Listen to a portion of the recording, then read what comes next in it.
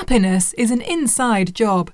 At Happy Healthy You, Connie Bowman helps us find our way with inspiring conversations and healthy ideas for living a whole life in mind, body and spirit.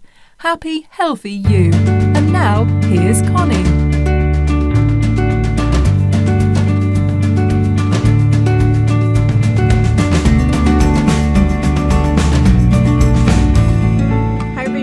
Welcome to Happy Healthy You, the podcast. It's been a while. I'm Connie Bowman, your host, and I'm so glad to be back talking with you.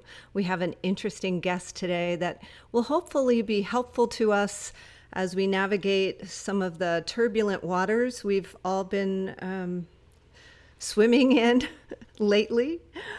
Before I get to our guest, I'd just like to remind you that I'm still in relationship with our awesome sponsor, Blue Planet Eyewear. They are the best, and I'm wearing my Blue Planet readers right now. They make the most awesome readers and sunglasses, and they give back, and they're eco-friendly, and they care about the planet, and I just can't say enough good things about them. So if you'd like to support our sponsor and our podcast, go to blueplaneteyewear.com and use the code Connie20 as you shop, and you'll get some really cute readers in every magnification.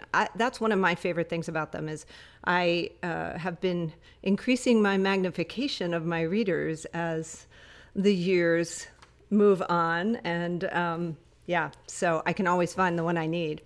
So let's get into this podcast about happiness. Interesting.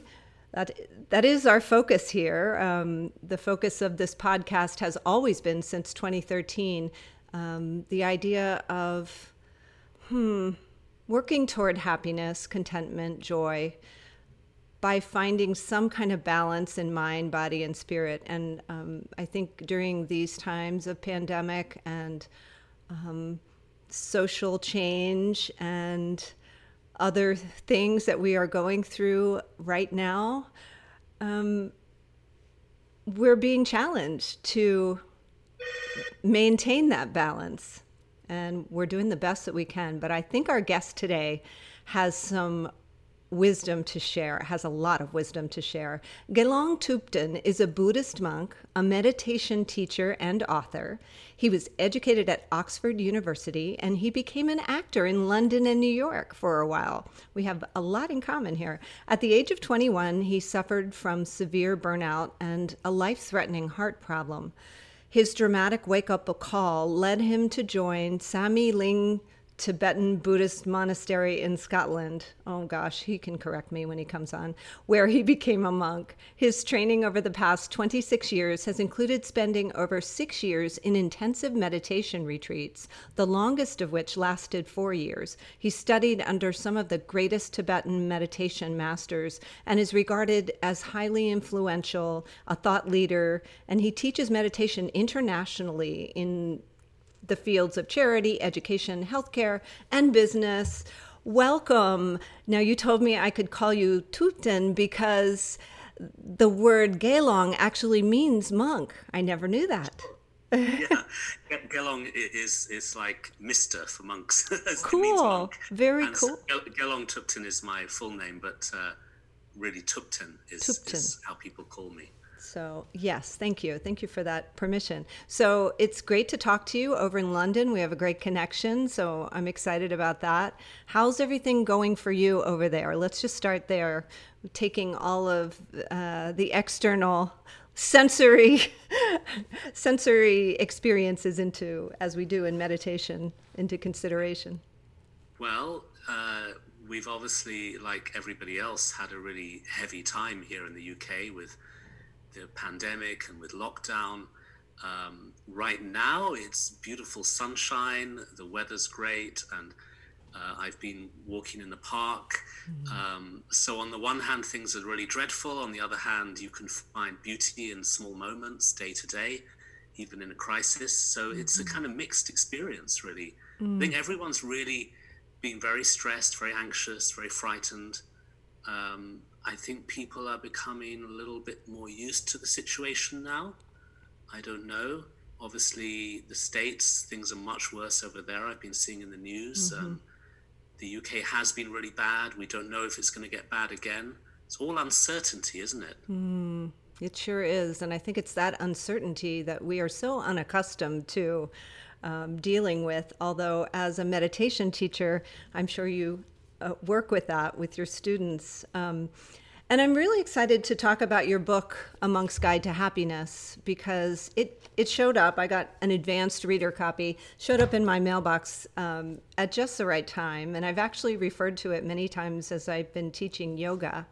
To start, I would like to just talk about a little bit of a recap, because I've had mindfulness teachers on, I've had meditation teachers on. We've talked about both of those things on the podcast, but I still think people are confused about the difference between mindfulness and meditation and how they intersect. So yeah, it can be confusing at first. Like, are these two different things or not? The way I explain it is that they're actually connected. There are many ways of defining these things, but the simplest way is to say meditation is the practice of mind training, where you sit down and you take that time to do your meditation practice, say like 10 minutes or 20 minutes or however long you're going to sit there and do the actual session. And mindfulness, maybe you could say that refers to two things. One is, in the meditation session, your mind wanders, your mind gets distracted, and it's mindfulness that brings you back into the present moment. You use the power of mindfulness to reconnect with the here and now. And then the other thing I think mindfulness can refer to is how you bring meditation into everything you do. You know, we use this phrase, be mindful, or be aware, be present in your daily life. So it's not just about sitting on the chair or the cushion and meditating. It's also about those tiny moments throughout the day where you can be mindful, even when you're at the store doing shopping, or at work, or in the garden, or walking, or doing any activity. You can do them in a mindful way. And it's kind of like what you just said, you know, even though we have all of this going on around us, it's a beautiful sunny day, and in this moment, all is well. So exactly. I think it's really important to learn how to use those moments of peace, even in a crisis, because they're always available. They're always available. The present moment is always here. And if you learn to relax into your body and into your mind, and just be not judging the present moment, but just being there without trying to change it, you can find peace even in a difficult situation. Yeah, this stuff it's difficult to talk about mindfulness. I think it's something that is really helpful if we are able to experience it. And I want to get to some of the practices that you suggest in your book. But before we do, and also talk about how this can apply to us right now and help us build some resilience to get us through this long marathon that we're going through. But before we do, I wanted to talk a little bit about your story, because it's another similarity. I think back in my 20s, I was having some anxiety and panic attacks, and I didn't know where to turn. And I went to the library and picked up a book on meditation. And I had done some meditation in my college theater classes, as we discussed before we got on.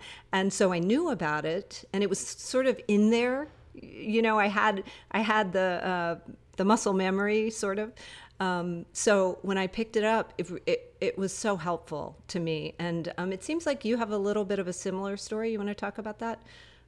Just to start? Yeah, when I was younger, so in my early 20s, I suffered from quite horrendous anxiety and panic attacks. And,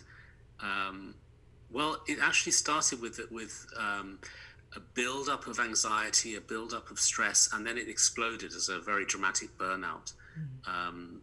Literally one day to the next, I woke up in the morning. I was living in Brooklyn, in New York, and I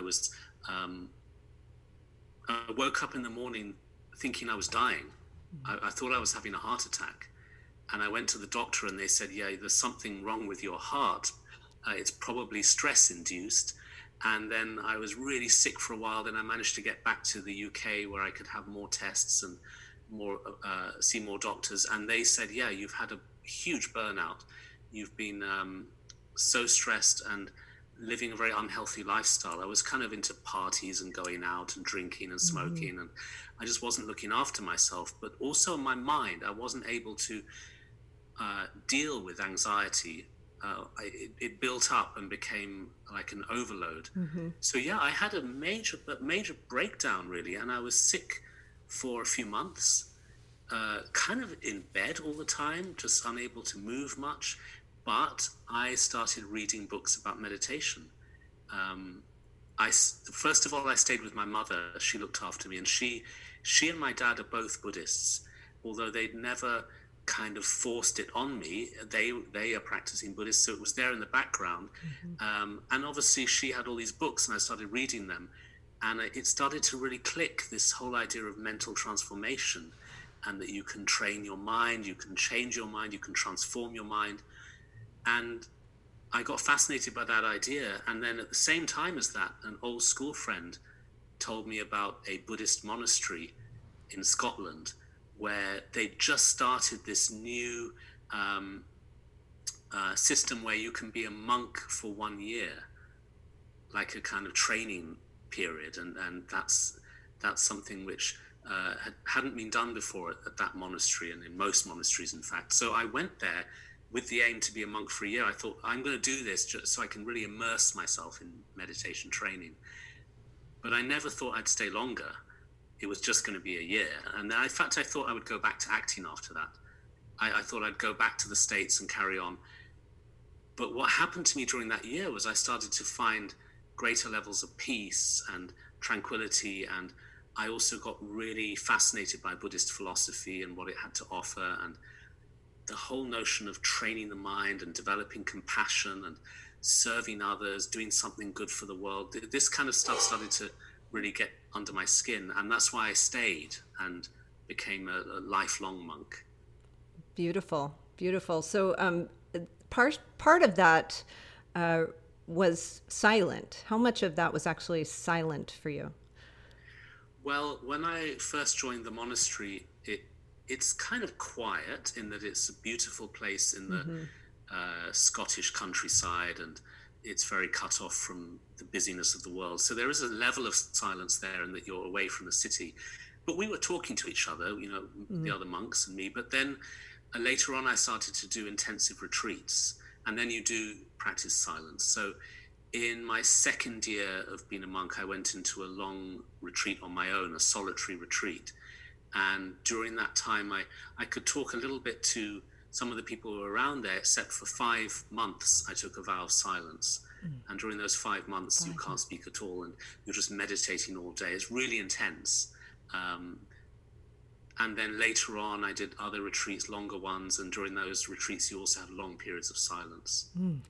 I've only done a 10-day Vipassana retreat, and that was enough. I felt like I was digging out all kinds of old wounds and deep things that I didn't even know were in there. So I can't even imagine 5 months of silence, but it must have been so healing. Those 10-day retreats are also quite intense. I know many people who've done the 10-day Vipassana retreat, and you're silent during that time, aren't you? And getting up really early and meditating all day. So yeah, we in our tradition, in the Tibetan Buddhist tradition, we do longer retreats. The one I did in 2005 was 4 years long.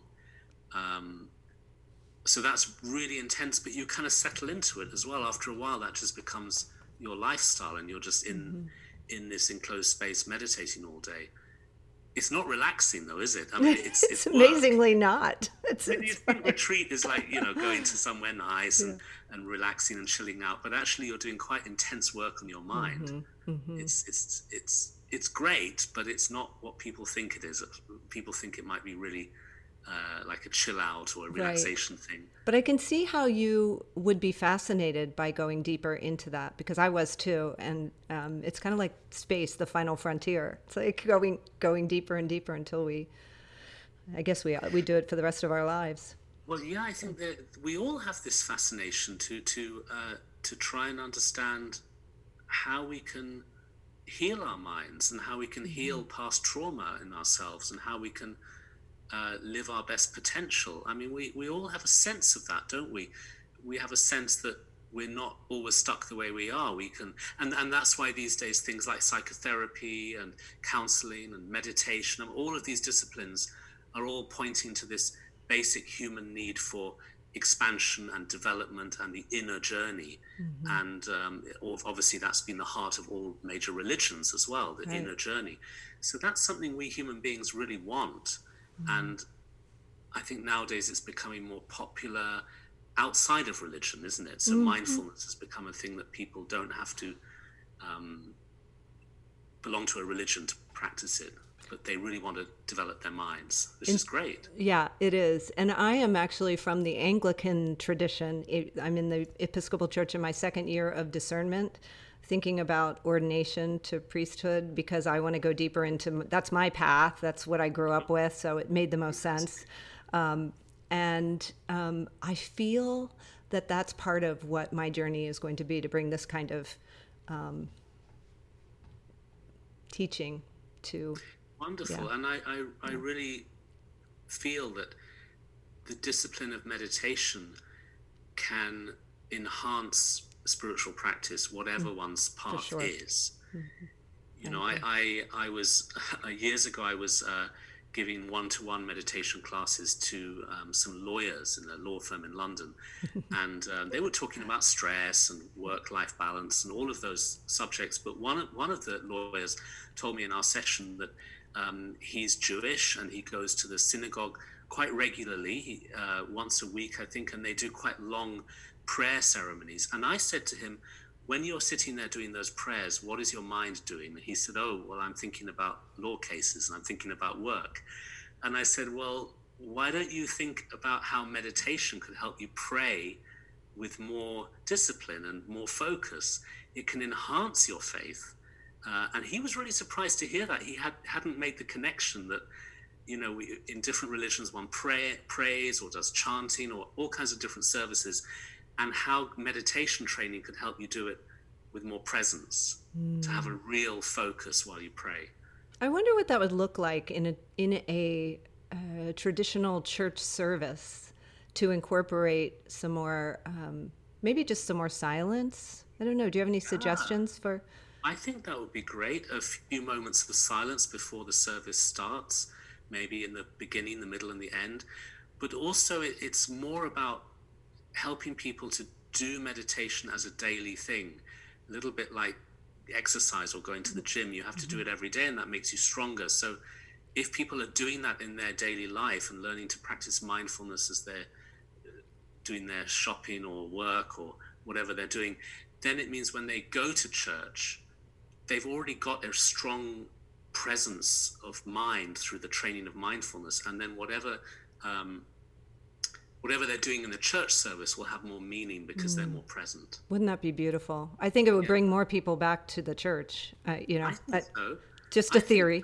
So. I really respect all religions. Of course, I'm a Buddhist monk, but I'm very respectful of all paths and all faiths. And I really want to encourage more and more people to meditate so that their own faith becomes more personal to them and stronger. And then, of course, outside of religion, this meditation training can be done people in the workplace, people who are stressed. It really is for everybody in every situation. Yes, it's just healthy, just plain out healthy. Okay, let's break it down a little bit.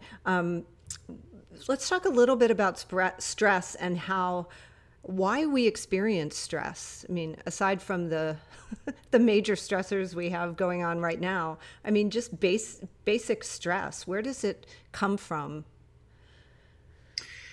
I think people are feeling that modern life is incredibly stressful, isn't it? And there is a strange irony in that we in the sort of in modern Western, especially civilization, have given ourselves so many comforts and supports to make our life easier, but actually our lives have become more complicated. You know, we created the digital age to make things simpler, but we've ended up with more work and we've ended up more distracted. So I think we're more stressed in modern life than ever before because things are moving so fast.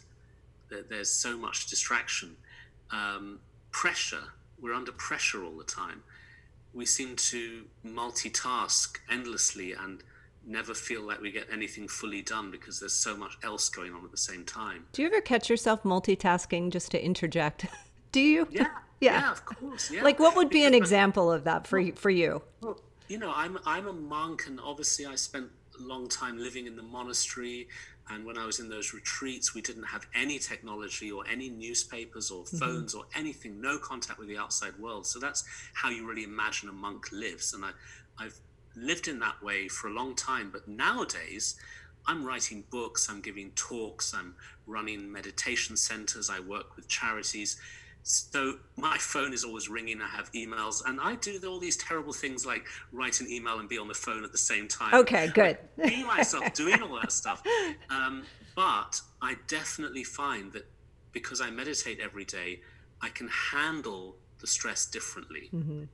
I do get stressed. I'm human like everyone else. I do get stressed, but it's much less toxic for me than it used to be before I learned meditation. Mm-hmm. Well, I can't compare myself to you, but I do catch myself multitasking, and I do feel like the time has shortened between when I start and when I realize that I'm doing that, and I can make the corrections needed. So thank you for sharing that. So anyway, back to stress. So the pressure, the fast pace, and then there's what we want, what we have, and what we love. You talk about. Can you go into that? Yeah, so we as a culture have put ourselves in this situation now where we endlessly need things. We have created a world around us that demands us to want more. If we want more, then the wheels keep turning, the wheels of commercialism, the wheels of consumerism. So we've created this structure around us which is constantly telling us, obviously through advertising and all kinds of messaging, it's telling us you cannot be satisfied with what you have. You need to strive for more. And so this has made us more stressed because we always feel that there's something missing from our lives and we have to run after stuff. And of course we do, and then maybe we do get what we want, but then we find ourselves wanting something else. And so that wanting and grasping and craving just seems to be endless. And it's made us feel quite sort of insecure, like we go around thinking we're not rich enough, not beautiful enough, not whatever enough. We're always thinking we're not enough. And the culture around us is not encouraging us to feel grateful, to feel appreciative. It's encouraging us to feel dissatisfied. And I think that's incredibly stressful. And then the search for happiness becomes a very frustrating quest where we never feel like we have enough. I found this quote this morning that I read from Hafiz, the Sufi poet, and he says, "Ever since happiness heard your name, it has been running through the streets, trying to find you." And I feel like we do that. We're always seeking and grasping and looking for that happiness, but it's really always there. That's the thing. We look for it outside, but really it's always here inside. And I always like to think of it, I like to kind of break it down and think, what is happiness? I mean, when we are happy, maybe we think of happiness as something that happens to us when we get what we want. Okay, when everything's right, we're in a beautiful situation, everything feels comfortable, and then we're happy. But if you really examine that feeling, isn't that a feeling in your mind? I mean, yes, maybe lots of stuff happened that meant you now feel that way, but you are feeling the feeling of happiness. So why not just cut out all the extra stuff and go straight to the feeling? Because it's there within you, available whenever you need it. So let's get a little deeper and discuss how meditation can help us to remove all of those. What is Rumi's quote? Ours is not to look for God or something, but to remove all the distractions that keep us from union with God or something. That's a really bad quote, but how can meditation help us to just kind of peel away the layers and get us to our true selves? I think meditation helps us to become more aware, more present, and to discover the beauty of the present moment. But there's something deeper as well, which is that meditation helps us to have a better relationship with our own minds, with our thoughts and emotions. Because if we think about unhappiness, let's think about the opposite. Okay. When we're unhappy, what's happening in that moment is that our mind is caught up in negative, worrisome thinking or feeling. Our mind is kind of trapped in a dark state, and we don't know how to get out of it. So even though we are adult, educated, professional, maybe people who are really in charge of our lives, there's a whole internal landscape that we're not in charge of, and that is how our thoughts and emotions control us and take us in directions we don't want to go. So meditation is about changing that relationship. When you meditate, you're not trying to eliminate your thoughts and emotions. I think that's a big mistake that people make, where they think they're supposed to sit down and clear their mind or empty their mind. That's a disaster, because if you try and sit down and empty your mind, the more you try and push the thoughts away, the louder they shout. For sure. So it's not that. It's not about eradicating all the thoughts and emotions, but it's about learning to be less driven by them, less controlled by them. So a very typical meditation exercise would be to focus on your own breathing. Just breathing normally, not deep breathing or anything, just normal breathing. But when you're focusing on your breathing, you're not thinking at the same time. You're just in the moment with the breath. And then within a few seconds, the mind does start to drift. You start to think, oh, what shall I have for dinner? Or did I feed the cat? Or whatever, the mind starts to get distracted. And then you just gently bring your attention back to your breath. And it's that constant returning to the breath that gets you to have a different relationship with your thoughts. You're learning, it's almost like you are now the boss. You are deciding, okay, I'm going to send my mind into the moment. I'm not going to let it get lost in thoughts. And when it does, I'm going to bring it back. So I think this changes our relationship with stress and unhappiness, because those things maybe will have less of a hold over us if we train in this way of letting go. So as we begin, if someone's listening and they are a beginner meditator, what would be the best scenario, the posture, the room, the external accoutrement for getting started? Yeah, I think it's about taking some time each day where you can go to a quiet place in your home or anywhere really, and take 10 minutes or 15 minutes. I think starting small is good. Maybe start with 5 minutes, and then after a while expand it to 10 or 15 minutes. Take time out where you switch off your phone and you don't have any distractions, and you can sit on a chair.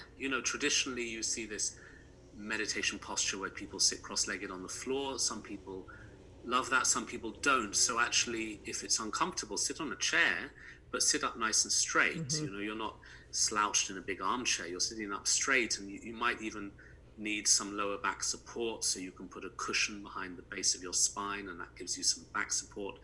But basically, you're sitting in quite a good posture, and then you do the session. And there are steps, there are different steps and different techniques. What I did in my book was I ended most of the chapters with exercises where we use different focuses. So like, for example, there's one where you use the breathing, there's another where you use sound, or you use a visual object. But in all of those, you're doing the same thing, which is focusing on the moment.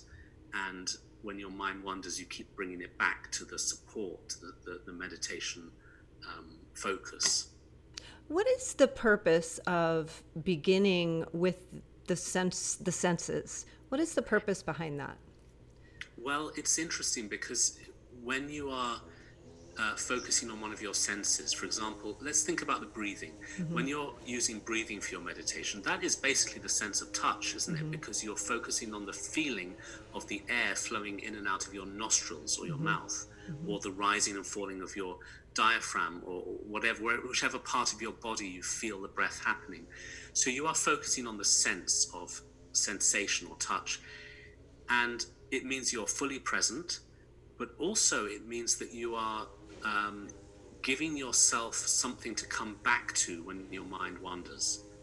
So your mind goes off into thinking, and then you can remember to return to the sense that you were focusing on, the sense of breathing. In terms of our brain, what we're doing here is working with a different brain region. The brain region that is associated with sensing one of your senses is different from the brain region associated with thinking. And those two can't coexist. The mind, like you can't drive a car in two gears at the same time. It's one or the other. So you can't be ruminating and sensing your breathing simultaneously. It's one or the other. So it's very good that you're using the sense as a counterbalance to get yourself away from the rumination. Mm-hmm. And then over time and with practice, what are the changes that actually happen in the brain? Well, this is really exciting because nowadays we can show that in scanners. You know, this is possibly why meditation's become so popular, because it's now been scientifically proven. So you can put somebody in, somebody can meditate, then you can put them through an MRI scan or other types of brain imaging, and you can show the positive changes in their brain chemistry, brain structure. You can show that it reduces stress. You can show that the amygdala, which is the part of the brain related to fight or flight, you can show that that is less overreactive. You can show that there's the brain regions associated with happiness and being present are in better condition. So you can see all of that in a scanner. But the main thing is you feel it in yourself through meditating. It's not a quick fix. It's not like you're going to do like 1 or 2 sessions of meditation and then you just feel great. It's not like that. But it's a bit like exercise. You know, if you take up a new exercise program like, I don't know, yoga or running or swimming or whatever it is, you're not going to suddenly have a different body overnight. But through doing the exercise every day, you start to get in better shape and you notice your muscles are different or you've lost weight or whatever it is you wanted to achieve. It happens slowly. It's the same with the mind. If you meditate every day, over time you just find you're less stressed. You feel more calm. You're able to put yourself into a happier, calmer state more easily. And that builds up over time. So at first it's like not hard work, but it's work. You know, you have to sit there and do your meditation and you feel like, okay, I need to do this. But when you start to feel the benefits, you feel like you want to do it because it gives you such peace. And some days, something you can do regularly. Yeah, some days I show up and there's no way I'm sitting still for any period of time. But if I give it's kind of like when I go for a run. If I'm running in the beginning, it takes me a quarter of a mile, a half a mile to really get into my stride. If I force myself to sit, I usually get into the zone or get into what's happening with that. Why is that a thing? Well, you know what I find? I find that sometimes, you know, I might have a session where, because I do it every day, and I will meditate every day no matter what. So I don't give myself a hard time about quality. I don't think, it has to be really good. I have to do it well. Right. I'll just do it. And there are some sessions where my mind feels really distracted. And during that session, there's a lot of thoughts and there's stuff going on in my life maybe, so I find it harder to settle. But when I finish that session, I don't feel it was a bad session because I still was doing some work on my mind. And even just to come back to the breath a couple of times during that session is a victory. Yeah. And it's something that builds your strength. So it's okay, however the session is. I mean, one of the main things about meditation is never to judge the present moment, just to be present however it is. So if your mind feels really crazy or if it feels really still, it doesn't matter either way. The key point is awareness. You're being aware of the mind, whether it's like a still lake or a really choppy ocean. The awareness is what counts. It doesn't matter how many thoughts, it's can you be aware? That's the key. Regardless of what you're being aware of. Any tips for getting us in a really good routine? I mean, you must have some tips for people over the years. Yeah, well, I think it's important to start small, to start with sessions that are shorter than you think would be necessary. You know, people, maybe they try a really long session and it's almost like crashing and burning because they've done such a long session that the next day they don't want to do it. Because the mind is like a rebel. it's rebellious. It wants to do the opposite. You want the mind to stay still, and it wants to do all kinds of other stuff. So you've got to almost trick yourself. So I suggest starting with 5 minutes a day and just feeling that's all I'm going to do. I'm going to do 5 minutes every morning. And then after a week, I'm going to extend it to 7 minutes or maybe 10 minutes. And then eventually it builds up and people are doing 20 minutes, 30 minutes. I mean, whatever, it could be an hour, but you're starting really small. And then you have this notion that is your baseline and you will never drop below that. And you're going to time the session. You're not just sitting there and seeing how it goes. You have a clock or even an alarm, but it has to be a really gentle alarm. Otherwise it's going to... That's a really good idea though. If I know for me, I need to, if I run, I'm not going to go less than 3 miles. So if you have that goal of... Baseline, yeah. Yeah, baseline. I love that idea. And so that's good. And then the other thing that's good is, okay, I think there are two types of people. I think in regards to this topic, there's one type of person who it really works for them if they set a time every day that they will do their meditation. Like you decide, okay, 7 a.m. or 8 a.m. or whatever, I'm going to do my meditation before the day starts. And that kind of person finds the discipline of having a set time really helpful. There's another type of person who maybe that's counterproductive because maybe they miss their 8 a.m. session and then they think, oh, I've kind of blown it for today. I better try again tomorrow. But that's crazy. Why not do it at 9 a.m.? At least, otherwise you end up with a procrastination habit where you never actually do it. So I'm the second type of person. I'm the kind of person where it works better for me not to set a set time, but just to make sure I do it at some point each day. Particularly because my life is quite hectic. I mean, right now we're in lockdown, so it's much more simple. But before that, I was traveling a lot and giving a lot of classes and doing a lot of varied activities. So for me, every day was different. And so it worked for me just to make sure I do the meditation at some point each day. Even if it's last thing at night, I will always do it no matter what. And then I feel that I'm not giving myself a hard time. Yeah, that's important, I think. I mean, it's all in the name of happiness, so we should not give ourselves a hard time. But people do. People say they find meditation torture. Like they say, oh, I tried it, but it was so horrible, I couldn't do it. And if I really ask them and talk to them, or tell me why it was torture, what are you doing in the meditation? It usually boils down to one thing, which is that they sit there in a kind of war with their mind, like a battle with their own mind. They're trying to empty their mind. They're trying to remove all the thoughts. And that, of course, means meditation is going to be incredibly harsh. And it's going to be torture, and then you never want to do it again.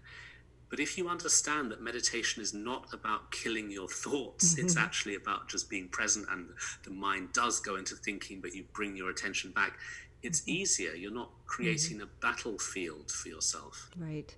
And one more question with regard to the book. You have so many interesting and different practices. Do you recommend that if one doesn't necessarily work right away, should we move on to another one, or should we stick with one for a while and give it a go? The way I've structured the book is I've kind of taken the reader through a journey where at the end of each chapter, not from the beginning, but kind of from halfway through, there's exercises at the end. I'm giving them exercises which kind of build up, starting from the most simple, basic, and then moving forward. And I always recommend people kind of work through that sequence, and they've tried all those practices, maybe for like a month on each one. And then they've really tasted all these different practices, and then they can revisit the one that they felt was most helpful for them. Okay. But it's quite good to experience the variety first of all. But when you are experiencing that variety, I think it has to be in a structured way, because you might start with a practice that's more advanced than you're ready for. So it's good to start in a step-by-step fashion. And that's why I've laid out the practices in a sequential fashion. Not something I've invented. I mean, this is an old tradition. Buddhism is, 2,500 years of tradition, and the practices I've laid out, I didn't make them up. They come from Buddhism, but I've explained them in a very non-Buddhist way, in a very neutral way. It means anyone can appreciate them without feeling they're being dragged into a religion. But I've I really trust that tradition because it's been tried and tested for centuries, that you start with this practice, then you do that practice, then that one, because they build up in a progressive fashion. Yes, I found that in the Vipassana retreat that we spent the first 3 days just trying to find our nose hairs as we were breathing, and it took me that long. It really did before we moved into the body scan and Sure. of course the real reward was metta at the end. The last day is the day we send out all the good juju that we've created to the world. And what the retreat leaders told me is that without fail, that last day, it's always a beautiful, bright, sunny day. And I thought that was a sweet story. I like that thought because I'd like to move into that now, how this meditation practice and how really incorporating mindfulness into our lives on an everyday basis can help us with our relationships and with forgiveness and with generating compassion for the world and really change our whole body, mind, and spirit. I mean, Yeah, I think loving kindness and compassion are really the heart of the meditation path. Even if somebody first approaches meditation really from the point of view of stress management, just wanting to feel better and kind of reduce their stress, they through practicing, they start to develop a feeling for wanting to bring compassion into that, compassion for oneself and compassion for others. The meditation practice really starts to be meaningful when it's linked with a notion of compassion development, because that is our natural state, really. We've become very divorced from our natural state. We've become these real sort of fight or flight, competing, competitive individuals, where we have put ourselves in these kind of unnatural situations where we live in cities where we live next door to each other but don't even know our neighbor's name. It's not always like that, but that's sort of an extreme example where we're very isolated. So we're incredibly connected on the one hand. We're all on the internet all the time, and we're seeing the world through a different prism, but we are isolated as well. We're very cut off from each other, and this has made us very unwell in ourselves, because we are born to connect. We are meant to connect. We are meant to help each other. We are meant to reach out in love and compassion, and it's meant to be unconditional. When our love and compassion are tied up with conditions and need and greed, it doesn't feel healthy. We just suffer. But when we're really in a state of compassion for ourselves and compassion for others, we feel healthy. We feel that we are of benefit to the world around us. And these are developmental skills. These are the skills we can develop. And I think meditation does develop those skills, because meditation helps us to reduce the sense of ego. It doesn't mean that we become like without any identity. It just means that toxic sense of ego of I need this and I need that and me, that can start to become less oppressive, and we can start to connect more with others. It's interesting that we were both actors and now we're moving more into the spiritual realm, or you have been immersed in it for very long, because that whole genre is full of ego, and it can be. I'm still very close friends with several actors, and through talking to them and through what I know about the craft, I know there are two sides to it. I mean, this is really simplifying it, but there's a certain type of performer who hasn't felt loved, and they haven't felt recognized or supported, and now they're maybe using the performance is a way of getting love. There's nothing wrong with that. It's a human impulse, but it can be incredibly frustrating and draining, because then the need for validation becomes incredibly intense.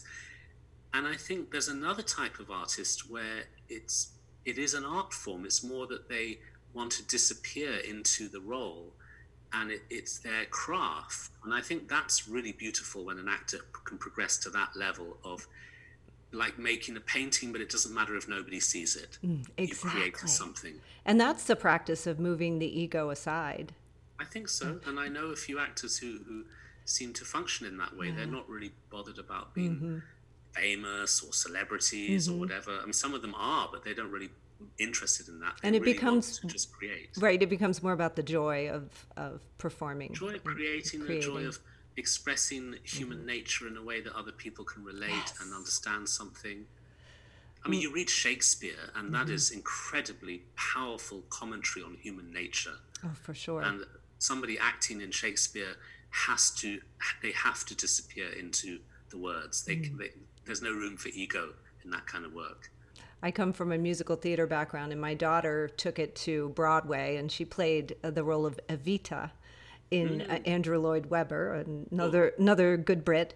And she said she had one moment when she was on stage in that iconic song, Don't Cry for Me, Argentina. And she was up there with her arms outstretched, and all of a sudden she lost herself and became Evita Peron. And she said it was the most enlivening experience, but also very weird. But she felt so, she had really let go of her own ego and just become the character, but it was gone like that. So she describes it. So I have to have her on the podcast to talk about it. It's interesting. Anyway, this has been such a great conversation. I feel so calm just talking to you and inspired to revive my daily practice. Sometimes I'm not as, well, it's not my job. It's your job. So, thank you. I want to really commend to everyone this book, A Monk's Guide to Happiness, Meditation in the 21st Century. And we can find it everywhere books are your favorite book place. But where can people find more information about you, and if they want to work with you, or, Well, online, I mean, I have an online presence. So my name, Gelong Thupten, I have a website, gelongthupten.com. Okay. GELONGTHUBTEN.com. And on there, there are links to the work I do and the books and talks and all of that. This has been a time, people in lockdown, I've really tried to encourage them to try to use that time for meditation. Like a retreat. I mean, sure, there are some people who have the luxury of lockdown can be like a retreat, and there are some people who live in high density situations where it's intense and it's stressful, and that's awful and very difficult. So in a way, it's a bit of a luxury to say use it for meditation, but sometimes people can, and I think then lockdown has a different flavor to it, like a time for introspection. And I think use the time for meditation as much as you can, and then lockdown doesn't become a prison, it becomes an opportunity, a gift, really. Yeah. And then conversely, those people on the front lines, they should also be making time, especially now, right? I think so. I mean, there's the people who work in the health service and essential workers, key workers. They need as much support as possible with the stress levels. And this is one of the things about meditation. I mean, people might think you need loads of time and you need to sit still, but actually you can meditate in small moments throughout the day. Like I work with doctors and nurses, and I talk to them about how you can meditate even in the hospital, because as you're standing at the nurse's station, you can take a moment to feel the ground under your feet, and that grounds you. If you do that 20 times a day, you're more present for your patients. You're more in the moment. It gives you strength. It gives other people strength. Yes. Thank you for that. That's a really good reminder. And 3 deep breaths always snaps Breathing, me right back. I mean, we're breathing all the time, but Right. do we ever notice it? So noticing the breathing means you're connecting with your body, with your own internal sense of health, your own rhythm of life. It's within you all the time. So you can breathe mindfully while standing in the line waiting for lunch or waiting in a store or whatever. It's all about presence. And the breath is sacred in so many traditions. I don't know about Buddhism. Is the breath considered sacred? Yes, in many ways. So it can be used as a support for meditation, but also it's connected very much to the internal energy system of the body. And so as you breathe in a more healthy way, it is said that it kind of purifies your energetic body, your subtle body. And yoga works on that level too, doesn't it? So it's all about taking greater care of yourself through what's already available within you, which is your own breathing and your own mind. Well, let's leave it right there and get on with the business of taking better care of ourselves. Thank you so much, Thupten. I really enjoyed this conversation. We had such a nice, clear signal all the way across the pond. So I'm grateful for that. Grateful for you. Thank you so much. Thank you. It's really lovely to talk to you. Thank you so much. Stay well.